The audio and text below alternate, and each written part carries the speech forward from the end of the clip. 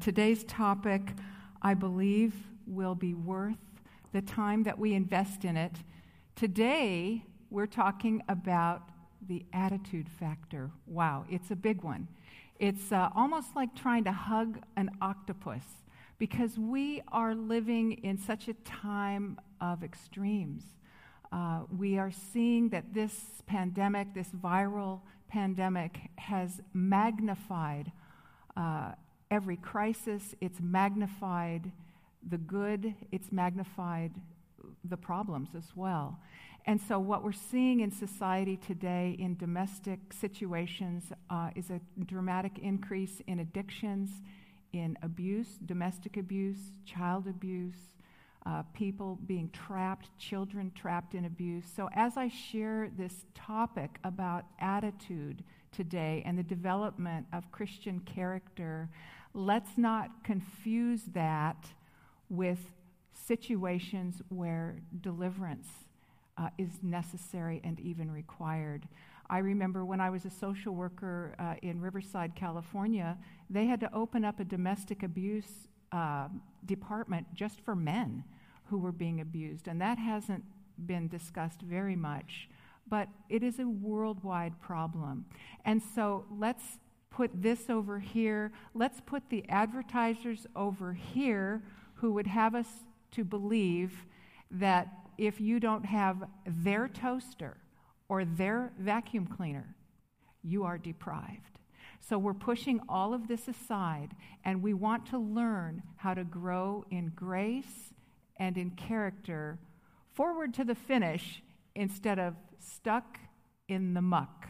And as we begin, I would like to pray that God will bless this presentation and bless my speaking and your hearing, because this is a consolidation of information that I would like to say I just read all these books and got all of this information, but it's really the good book that has brought this to light to me. And at certain points in this presentation, it's going to feel very much like an unauthorized biography.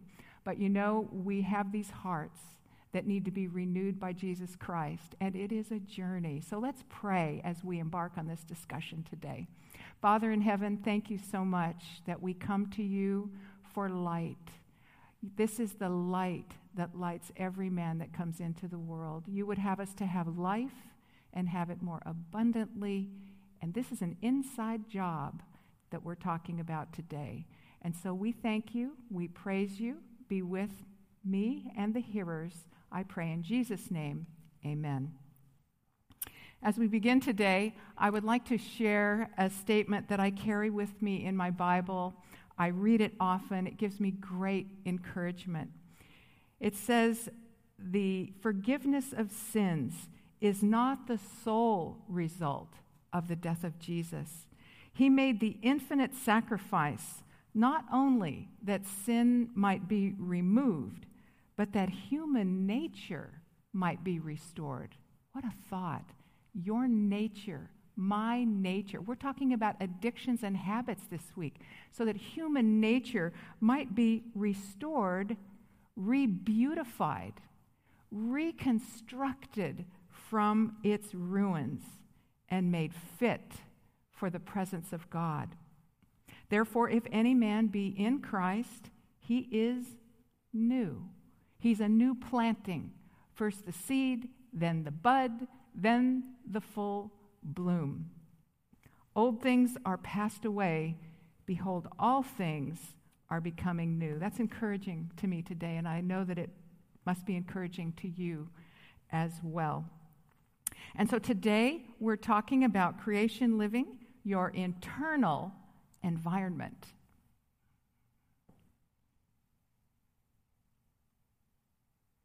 So let's review the freedom keys that we have.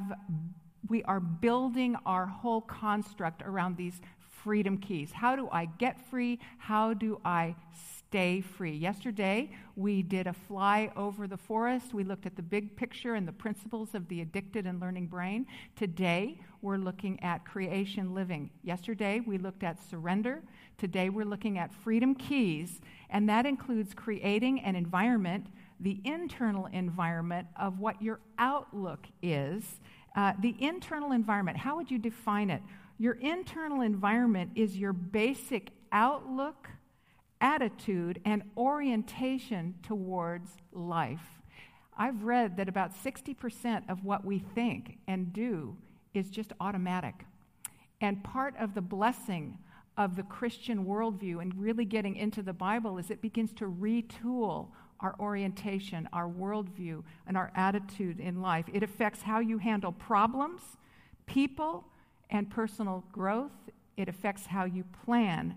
You know, our thoughts are the raw materials for our actions, and attitude shapes our thoughts, often more than circumstances. And so your internal environment is your outlook. Your external environment is what you surround yourself with, creating a lifestyle. That's what we're going to be talking about tomorrow, that brain-body link, creating connections with God and others, and then situational awareness.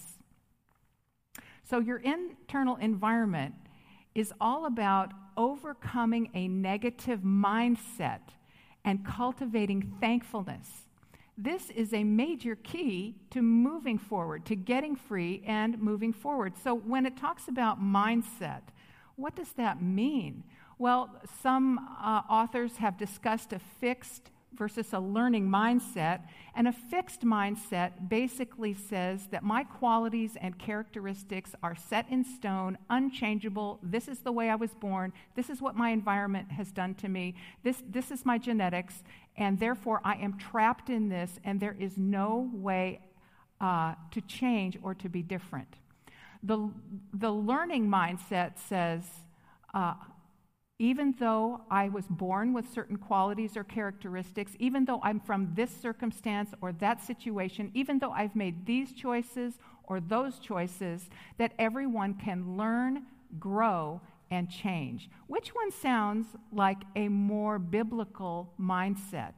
If the great master teacher has said to you and I, cease to do evil, learn to do well, and Jesus himself says, learn of me, then the learning mindset is the mindset that will get us somewhere. The fixed mindset is much more concerned with how will I look than what can I learn. So every challenge, every obstacle, every problem, the first failure in a diet spells disaster. The first failure on a test means you're not going to make it in life. The first problem in a marriage means it must not have been made in heaven because there are challenges and problems. If it was from God, it should be easy. But just the fact that something is hard does not mean that God isn't in it. He is training us. He's training our thinking. He's training our behavior, and he's training our attitudes. So a change in attitude and outlook actually changes the way we think about things and the way we act upon those new thoughts. So attitudes drive behavior, and behavior becomes habits. I'll never forget when I was doing this seminar many years ago when we first began our Living Free series, the first edition of it, there was a fellow sitting in the front row. He was an ex-con. He'd spent years in prison. He had drug addiction that he was dealing with and many other challenges and problems. He'd been a member of a gang, etc. And as he sat and he listened to the fixed versus the learning mindset, the fixed mindset has no recipe for solving problems. They don't know how to deal with failure. They have a fragile temperament. And he sat there with tears streaming down his face. And after the meeting, he said, this is the root of every failure in my life. It's been the way I have seen myself and life. And he actually had a very perfectionistic attitude that made it difficult for him to deal with failure, problems, and mistakes. But when you sign up for the School of Christ, he's going to show you your weak spots. And so we have to reconcile that we're either going to have a learner mindset or a fixed mindset, which is really difficult. Parents can unintentionally foster this mindset. If their child does well on a test, they can say, oh, you're a genius, you're an Einstein, or if they do a little art you're a Picasso, it's natural, it's supposed to be easy. And we've seen athletic champions who who have this fixed mindset, and there are examples in the book that I read on this by Dr. Carol Dweck. The name of the book is Mindset, of jumping up and down, breaking their tennis rackets. It was the wrong chalk. Somebody sneezed in the bleachers, because, if you're a natural, it should be easy. And so the learner mindset says you've worked hard. You made some mistakes. Learn from them. So this is a basic thing. And so overcoming a negative mindset and cultivating thankfulness, that's a whole different category that we're going to talk about today. It's a really major key to success. So it involves refusing self-pity, focusing on solutions instead of problems. Not that we ignore them, but we use our headspace, our mental energy to focus on how can I improve this situation? What is the path? So practicing new attitudes as well. And it really is practice. Practice doesn't just make perfect. Practice doesn't just make permanent. Practice also makes progress. Every day we can have joy in our journey as we learn new things from the experiences that God is going to place us in. There's another quote that I really love, and I try to live by it. It's difficult because I think I was probably born with a quintessential fixed mindset. And so I'm so thankful that this is a tunable trait that we can learn. And in this statement, it says, this is an age famous for surface work.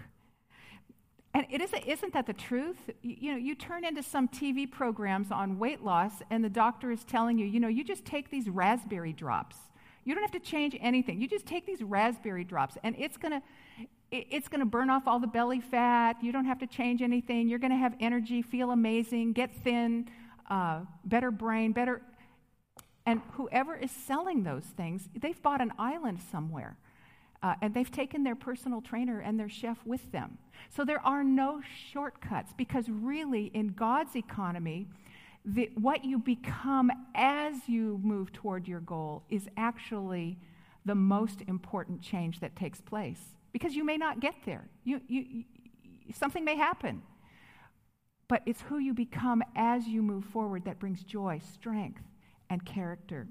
So this is an age famous for surface work. It's a lifelong work, growing in Christian quality, character. The Bible calls it sanctification, holiness. It's unattainable by those who are not willing to strive for it in God's appointed way. And what is God's appointed way? Slow, toilsome steps. Will you sign up today? We cannot afford to make any mistake in this matter, but we want day by day to be growing up into Christ, our living head. So successful people are not mistake-free, but they refuse to give up. Here is the perseverance, the patience, the endurance of the saints. Here are they that keep the commandments of God and the faith of Jesus. So perseverance. What is perseverance? The Bible says we're to bring forth fruit with perseverance. How does deliverance happen? Well, perseverance says, I don't care how hard it is. I don't care how long it takes. I'm going to press into Christ through the difficulty and on to victory. The flesh says it's not important or it's not urgent. I'm going to defer this to the busiest day on the calendar, which is tomorrow. But the Spirit says, I can do all things through Christ who strengthens me. So how does deliverance happen? How does it happen? It's going through with God in the midnight hour when no one hears you or cheers you. There's no pretty music playing. You need surgery, and someone else got their miracle. They got their healing. This is where character and strength are grown. So the flesh is a gambler. We want things quick, fast, and easy. But quick, fast, and easy is fragile. So as we go through this presentation today, I want you to commit with me to take those steps. We cannot gain strength of body and mind by looking at pictures of mountains. We have to climb them. The Spirit is an investor. So it teaches us to persevere when there's no immediate reward in sight. So let's look at the attitude factor. Attitude, not aptitude, is a major key to success. Changing your attitude and thinking changes your brain, influencing your behavior. That's a pretty amazing statement, because the Bible talks about having the Father's mind, his name in our forehead. This evidences character change. So when I was a runaway, angry bulimic, I'm sure that my brain looked differently than it looks now as a surrendered Christian many years later, working this cooperative program with God. You know, I can't do what only God can do. I cannot give myself a new heart and a new inclination, a new drive, a new motive, new courage, new faculties. I can't do that. But he's not going to do what I need to do either. And so I need to commit to cooperate with the impulse of the Spirit to take that next step. You know, any kind of change, especially internal change, is very difficult. It involves pain. Staying stuck is difficult. Staying stuck in the mud is painful, and it's difficult. Change is painful, and it's difficult. There's nothing easy in either path. And in both cases, there's light at the end of the tunnel. In this case, where we choose to just stay stuck, that light at the end of the tunnel is a train, and you're in for it. The light at this end of the tunnel is Christ. It's his light. It's joy, beauty, freedom, release, because if the Son will set you free, you will be free indeed. What a wonderful promise. So, attitude is really a little thing, but it makes a great big difference. Sometimes I have this program before I ever talk about dietary fat, fiber, exercise, sleep. This is the starting point for change. A bad attitude is like a flat tire. You're just not going to get very far until you change it. So we're going to look at some flat tire attitudes today that can leave us stranded, limping by the side of the road. And we want to start to recognize and develop those attitudes that can help get us moving, growing, and gaining ground in every area of our lives. And why? So that we can just live a life that's self-focused? No. So that we can get our minds off of ourselves, be about the Lord's business, his work, his mission for our lives, so that we can be a living epistle for him in a dark world. So, you know, you may have a dark past, but you can have a bright future.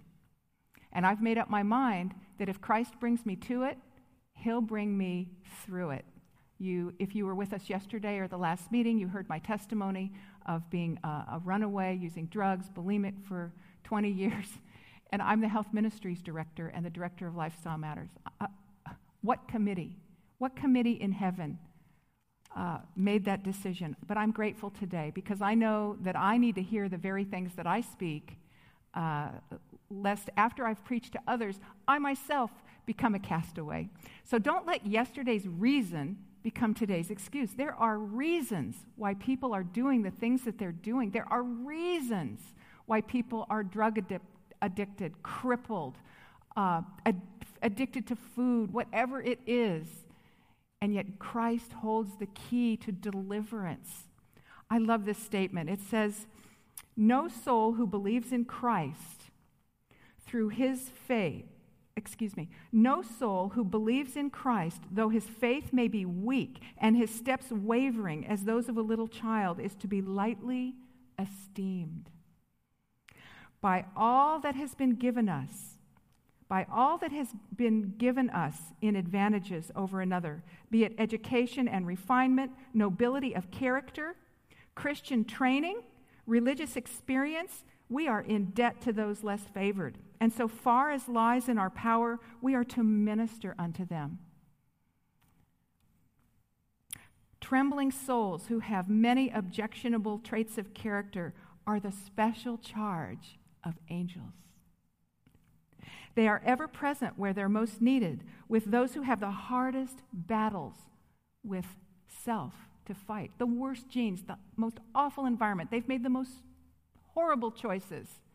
Special angels are their charge, and whose surroundings are the most discouraging. In this ministry, Christ's true followers will cooperate. So let's take a look at some of these flat tire attitudes. A negative mindset says, I can't. It's impossible. Things will never change. Everything is against me. Everyone is out to get me. Have you ever? I have been infected with this mindset. And when my husband and I first got married, I remember I would start on that path of just noticing everything that was faulty, wrong, unfavorable, sad, gloomy.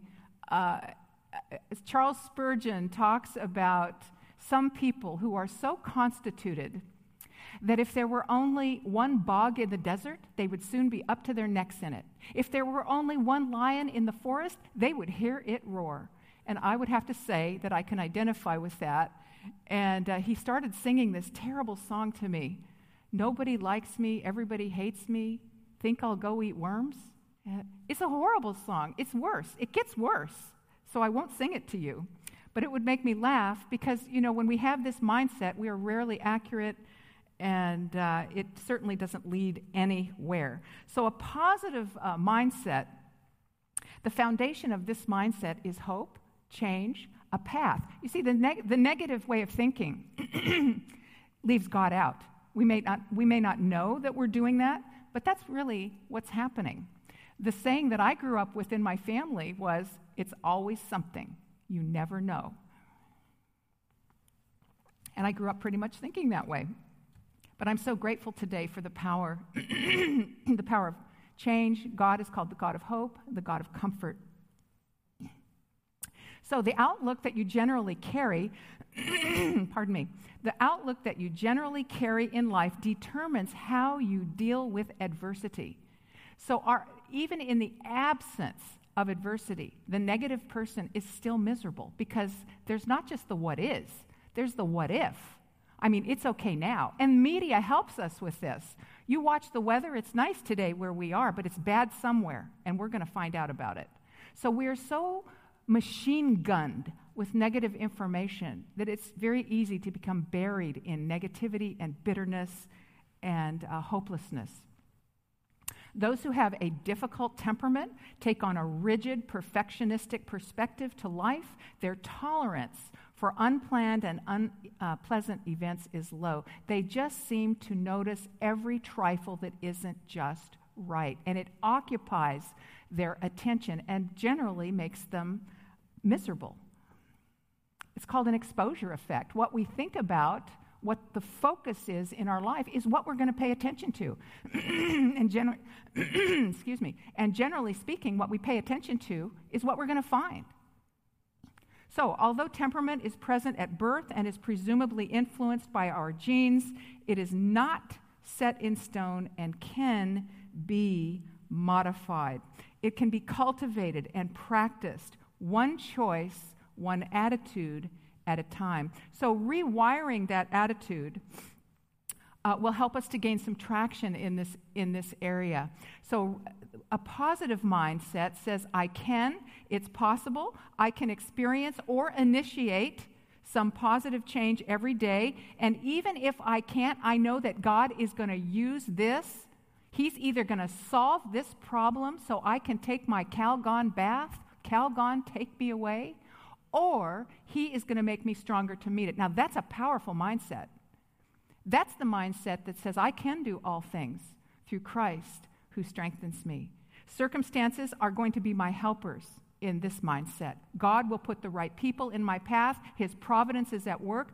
So many of God's miracles don't look like miracles or feel like miracles. When Paul's ship was broken up in that storm with all those prisoners, and he was floating on a piece of board in the ocean and bitten by a viper, that probably didn't feel like a miracle, but the passengers were saved, just as he said. When he was let down through a basket over the wall of a city to escape his persecutors, that was very uncomfortable. When Peter was let out of jail by the angels said, get your jacket and your sandals. You're still in this world.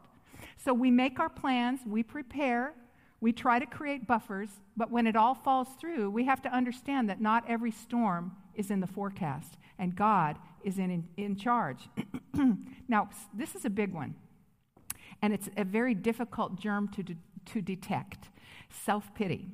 Self-pity, Elizabeth Elliot said, is a death from which there is no resurrection, a sinkhole from which no helping hand can save you because you have chosen to be there. So forward to the finish, we've got to get out of this pit.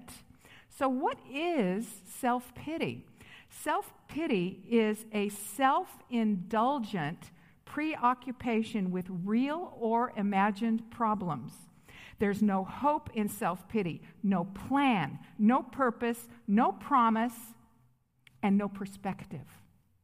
And it is often a pathway to that favorite indulgence, either unbelief, malice, depression, or some sinful behavior that has been our default for finding comfort. So understanding the difference between self-pity and sadness is really a major thing. One time, my colleague Evelyn and I were having meetings for a group, a large group, about 150 people, and it was mandatory.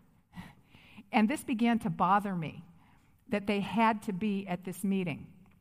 And so, of course, I showed up early so that I could appropriately worry about it.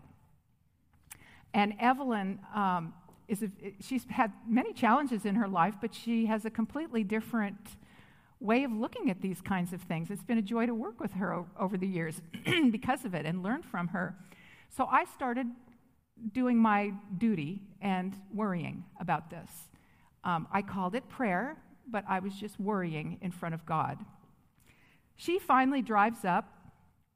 I went out to her car, and I said, Evelyn, we have a problem, a really serious problem. And she said, what's that? I said, these people do not want to be at this meeting.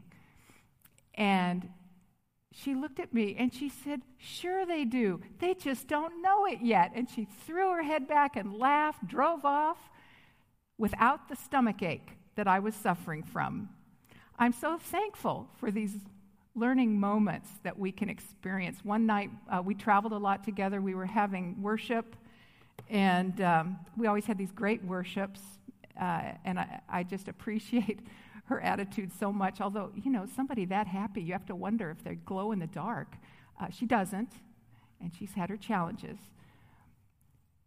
But I got curious, and I said, Evelyn, what's the first thought that you have in the morning when you wake up? She said, I just think it's a brand new day. I wonder what God has in store, what the plan is. I wonder what I'm going to learn today. And I was astonished by this. I was astonished. I've been a Christian for a long time. And she looked at me and she said, well, what do you think? And I said, well, so far so good. So, we're all on a journey. We all have things that we are learning. We are learning to rejoice, praise. Our God inhabits praise. In him is fullness of joy. In his presence, is fullness of joy. So we want to take time for reflection. We don't want to live in some kind of fairy tale Pollyanna mindset that doesn't understand or realize reality. We want to take time for reflection, but we need to resist this self-indulgent, preoccupied self-pity. Now, there will be times of sadness, but we can resist temptation. Sadness is actually a good thing because it can take us offline. It might increase our pain enough so that we decide that we're going to make some changes. We can see things through a different point of view. God uses affliction and trials to mature his people. In fact, Ellen White says that faith grows strong in earnest conflict with doubt and fear. So I reminded Evelyn about this. So rewired attitude number 2 is self-forgetfulness. Self-forgetfulness is not forgetting personal, physical, or emotional needs. It is not. You may be actually enabling a toxic, destructive, abusive situation by doing this. However, it is finding joy in ministering to the needs of others. I remember the first or second Valentine's Day that my husband had died. He was gone. It was such a lonely time, and so I made a decision in the morning. I could either be miserable and sad and indulge an attitude of great sorrow. And people talk about loss when you lose a loved one, that you'll get over this, like it's getting over the flu, but it changes the entire trajectory of your life. And I am thankful for the treasure in the sand that is left after a storm. We become more compassionate, more merciful. We listen better. We feel with people instead of just feeling sorry for them. There are treasures to be had in these trials. But this morning I had to make a decision, and I decided that rather than being miserable and recounting my sad experience in this loss, I decided to go to the grocery store and smile at everyone I saw. I didn't get arrested. That was a good thing. And I was able to connect with some people there and have some conversations.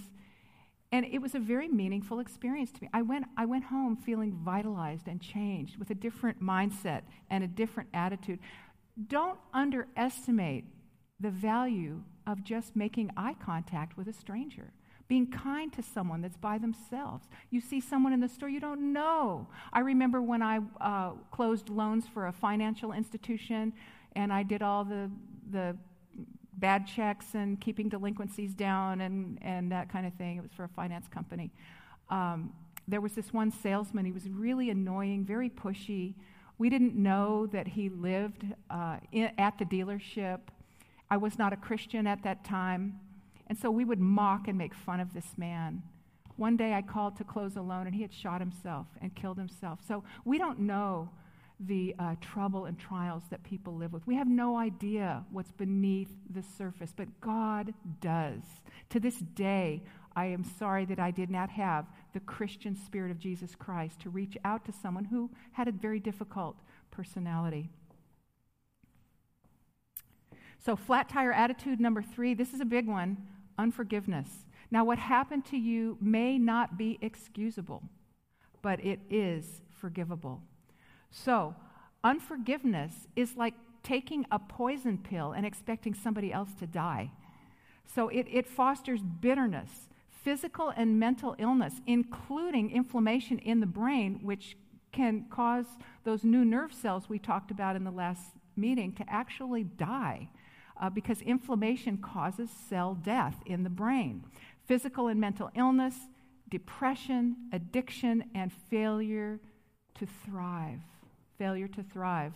So what does a forgiving attitude mean? It's really not a feeling, and it's not a one-and-done thing. That would be like thinking that you're going to take one shower and be done with dirt. Every time that memory comes up, you may have to experience forgiveness again and put this thing in perspective and release that person. I remember when I first became a Christian, I had to forgive some pretty serious violations against me. And one scripture that I found that helped me to do this was the scripture that says that until we come to Christ, we are led captive by Satan at his will. So when I saw those persons, when I saw those people as prisoners themselves, captive of the enemy of Jesus Christ, I began to understand that I could forgive and actually pray for them. Imagine Stephen praying for Paul. Stephen was being stoned to death, and he said, "Lay not this sin to their charge." Little did he know. I mean, here was Paul, a zealot. He caused women and children to blaspheme in the temple. This was a cruel man. And Paul has written most of the New Testament. He was Saul then. And so it's absolutely, the prayer to forgive goes beyond me, myself, and I. It actually is praying for that person to become mobilized in God's army somehow, some way, or praying for justice. Absolutely. We need to pray for justice. What is one of the prayers of the Bible? It is time for thee to act, O Lord, for they have made void thy law. I have some friends that have been through such horrific situations We have talked about this. There are some things that are too painful to even bring to memory. So there's a difference between repression and suppression. So a repressed memory may cause all kinds of collateral damage because we haven't dealt with it. But suppression is a constant, it's a conscious decision to put it away. That is an amazing gift from God, to be able to put it away. So there are some things that I just put in a box with a ribbon around it, and I hand it to God. And I say, please deal with this, because I don't want to talk about it. I've chosen to put it away. It's a blessed step in healing. I don't have to go to primal therapy and scream my lungs out. I just give it to God. I put it away. The Bible says, stand back, says the Lord. Vengeance is mine. I will repay. But I don't want the offspring of what has happened to be in my heart. I don't want to carry the offspring of someone else's evil. I don't want to carry that offspring in my own mouth, or I won't be able to eat the good word of God and become an agent for Jesus Christ. I will become part of the problem instead of part of the solution. So forgiveness is not ignoring or excusing wrong. It's not becoming aloof or calloused. It's not avoiding conflict resolution. It's not allowing perversion or abuse. It's not failing to follow through with consequences. But it is going to get you out of the debt collecting business. You can't get money out of an ATM that's empty. Jesus Christ himself will compensate. He will fill you. He will guide you. He will lead you. He will give you what you need for each day. So the attitude of forgiveness is not necessarily a feeling, but it brings peace. We have to forgive ourselves.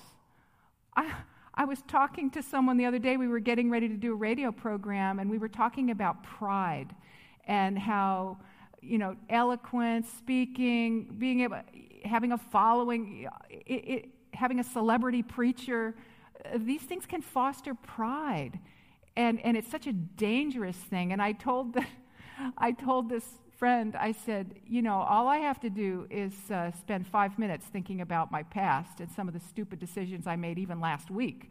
And he said, you need 5 minutes? So you get the point.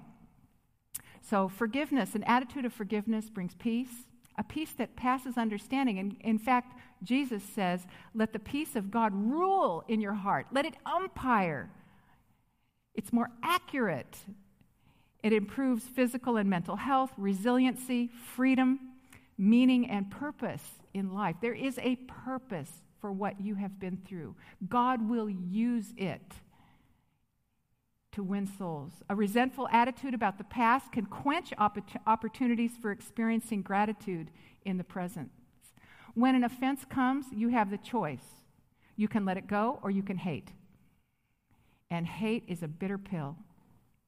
New experiences of gratitude can greatly diminish resentment about negative memories of the past. So this has a sculpting effect on the brain. When it says that the Father's name is in our forehead, this sculpting process is leaving these changes embossed on our material selves. How many of you would like a more beautiful brain? Put your hand up wherever you are. More beautiful. Beautiful brain under imaging. The Bible says, be kind to one another, tender-hearted, forgiving one another, just as God in Christ forgives you. I just love this so much in 2 Timothy. It says, avoid foolish and ignorant disputes, knowing that they generate strife and quarrels. A servant of the Lord must not quarrel and dispute and argue, but be gentle to all, able to teach, patient with difficult people. So I don't want to be the kind of person that everybody around me has to keep me fixed. Dane used to say, true love seeks first to understand and then to be understood. As far as possible, we need to make things right financially, morally, emotionally, and spiritually. Why do you think that is the case? Because as we reason from cause to effect, it will deepen our own walk with God, deepen our conviction, It's a protection against repeating the behavior. I remember when I gave my heart to God, I had so much to make right. I think I wrote 50 letters to different stores and different entities, and I would quote in my letter. I got on my knees with a piece of paper and a pen, and I just started writing down every single thing I could think of whom I'd offended, stolen from. Because, when we engage in these behaviors, there's always a justification. I'm hurt. I deserve this. Nobody treats me right, so therefore, I'm entitled to use these ugly behaviors. And it's really like drowning yourself. It's not really hurting anyone as much as it's hurting you. So I wrote down Proverbs 28:13, probably 50 times or more. Whoso covers his sins will not prosper, but when we confess, God will show mercy. And I shared that, and I wrote to so many people, and I am so grateful that I had that experience, making things right morally. If you've been 99% right and 1% wrong, I'm sorry, that was wrong. I was selfish for what I did. Let's practice that. I'm sorry, that was wrong. I was wrong. I was being selfish. I love that because it actually clears the air for that other person to make their choice. But we then have the opportunity to grow in Jesus Christ. For you, Lord, are good and ready to forgive and are of great loving kindness to all that call upon you. Sometimes it's harder to forgive ourselves than anyone else. And I can be very, very preoccupied with my mistakes. It used to be that before I would speak, I would get a migraine just thinking about the mistakes that I was going to make. And then afterwards, you get another migraine because you did make mistakes. Well, I was telling this to a friend one time, and she said, Vicki, you're special, but you're not that special. Nobody remembers. They're golfing. And it was wonderful to hear that. It's like that perfectionistic musician that one sour note and they think the whole concert is ruined. It takes the pleasure out of just being ourselves, out of just sharing and growing together. We are flawed. We make mistakes, but we're going to keep saying yes to God. We're on a journey with Him. We're in school. So we need to recognize these negative attitudes, thoughts, and feelings and replace them. Yes, the Bible says, put off your former conduct and conversation according to the lusts of the past and put on the Lord Jesus Christ. We have to actively pursue these traits. Replace them with positive promises from God's Word. Refuse to dwell and obsess on past mistakes or future fears. No life is free from challenges, mistakes, and obstacles. Successful people don't give up. They get up. Remember, practice makes progress. We are what we repeatedly do, Aristotle said. Excellence, then, is not an act, but a habit. I love this by Dr. John Rady, psychiatrist from Harvard University. He said, changing your pattern of thinking, that's mindset. The Word of God is a brain pattern changer. That's what it is. We are cleansed by the Word of God. We're born again by that Word. We're vivified by that Word. We grow by that. And time alone with God inspires us, but time with each other matures us. That's where we're going to discover our flaws and our foibles, not only in ourselves, but in our friends. That's the opportunity to grow in social grace. So changing your pattern of thinking changes the brain's structure.